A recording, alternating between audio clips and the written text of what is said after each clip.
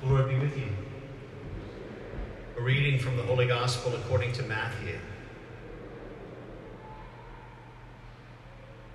Jesus said to his disciples, "You are the salt of the earth. But if salt loses its taste, with what can it be seasoned? It's not good for anything but to be thrown out and trampled underfoot. You are the light of the world. A city set on a mountain cannot be hidden, nor do they light a lamp and then put it under a bushel basket. It is set on a lampstand, where it gives light to all in the house. Just so your light must shine before others, that they may see your good deeds and glorify your heavenly Father." The Gospel of the Lord.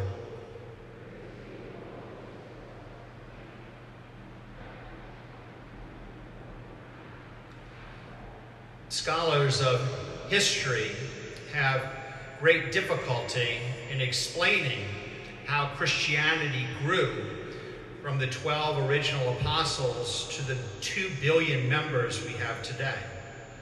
But what is even more puzzling to them is how in the first 250 years after Jesus, Christianity became the dominant religion in the Roman Empire, an empire that was the strongest in the world and was hell-bent on destroying it. Now, Christians saw the hand of God in the growth of the church, but there's more than just a spiritual hand going on. God also works through the actions of men. One small example might reveal a little bit about why Christianity grew so quickly. It comes from the church historian Eusebius, who wrote in the early part of the 4th century about the city of Caesarea on the north coast of Africa. In the years preceding Eusebius' story, the city of Caesarea, a large city of about 45,000 people, had been struck twice, first by famine and then by war. And then the unthinkable happened. The plague broke out in the city. At that point, many of the city's pagan inhabitants fled the city to get away from the disease. One group stayed, the Christians. Eusebius wrote that all day long, the Christians tended to the dying and to their burial, countless numbers with no one to care for them. Other Christians gathered together from all parts of the city, a multitude of those withered from famine, and distributed bread to them all.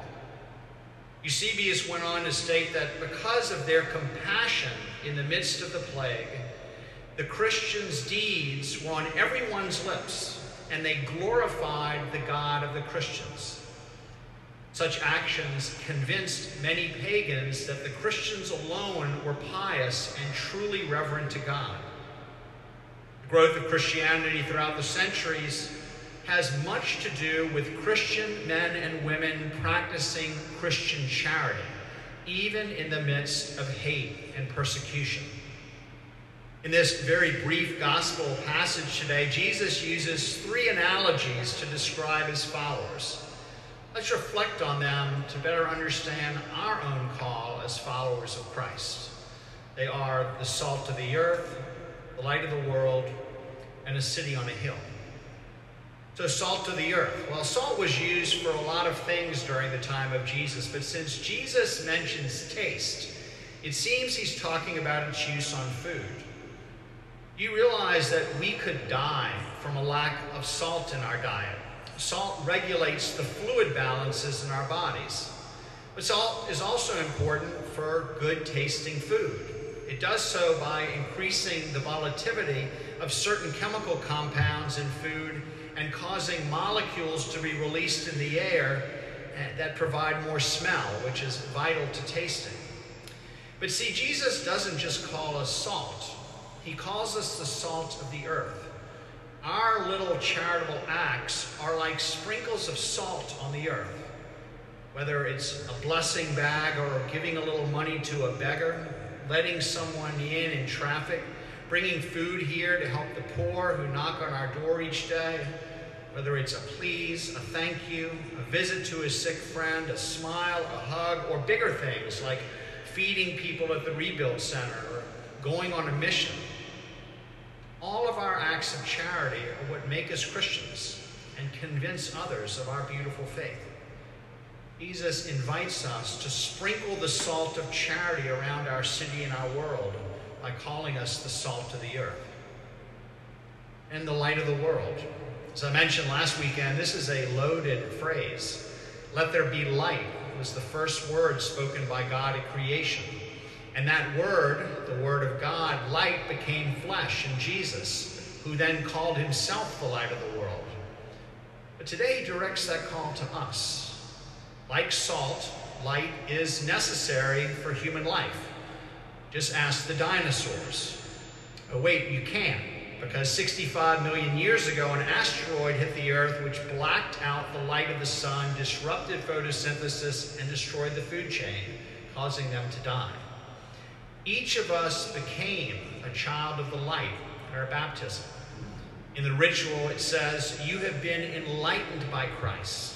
Christ comes to dwell in us. Christ, the light of the world, dwells in us.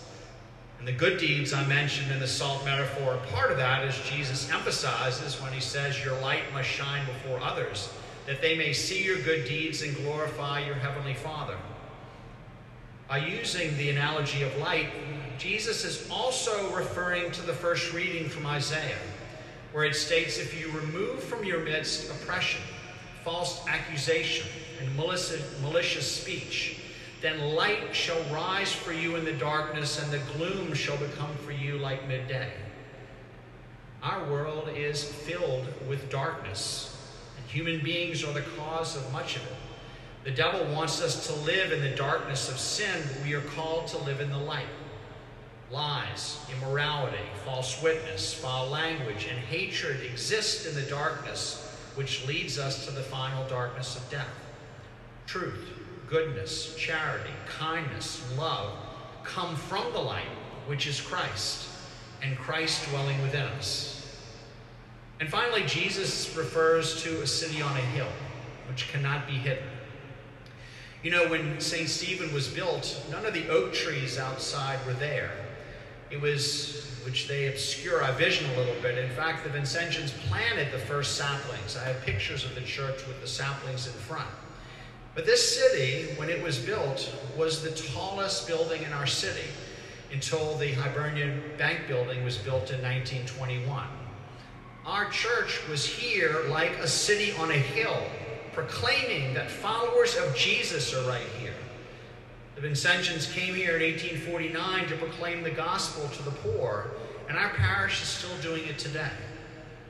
If you ever want to come volunteer in the rectory, you'll know how often the poor come to us asking for food or shelter vouchers or bus tokens or help with their rent or electric bills. And so many of you support us with that in your donations to St. Anthony and the St. Vincent de Paul Society.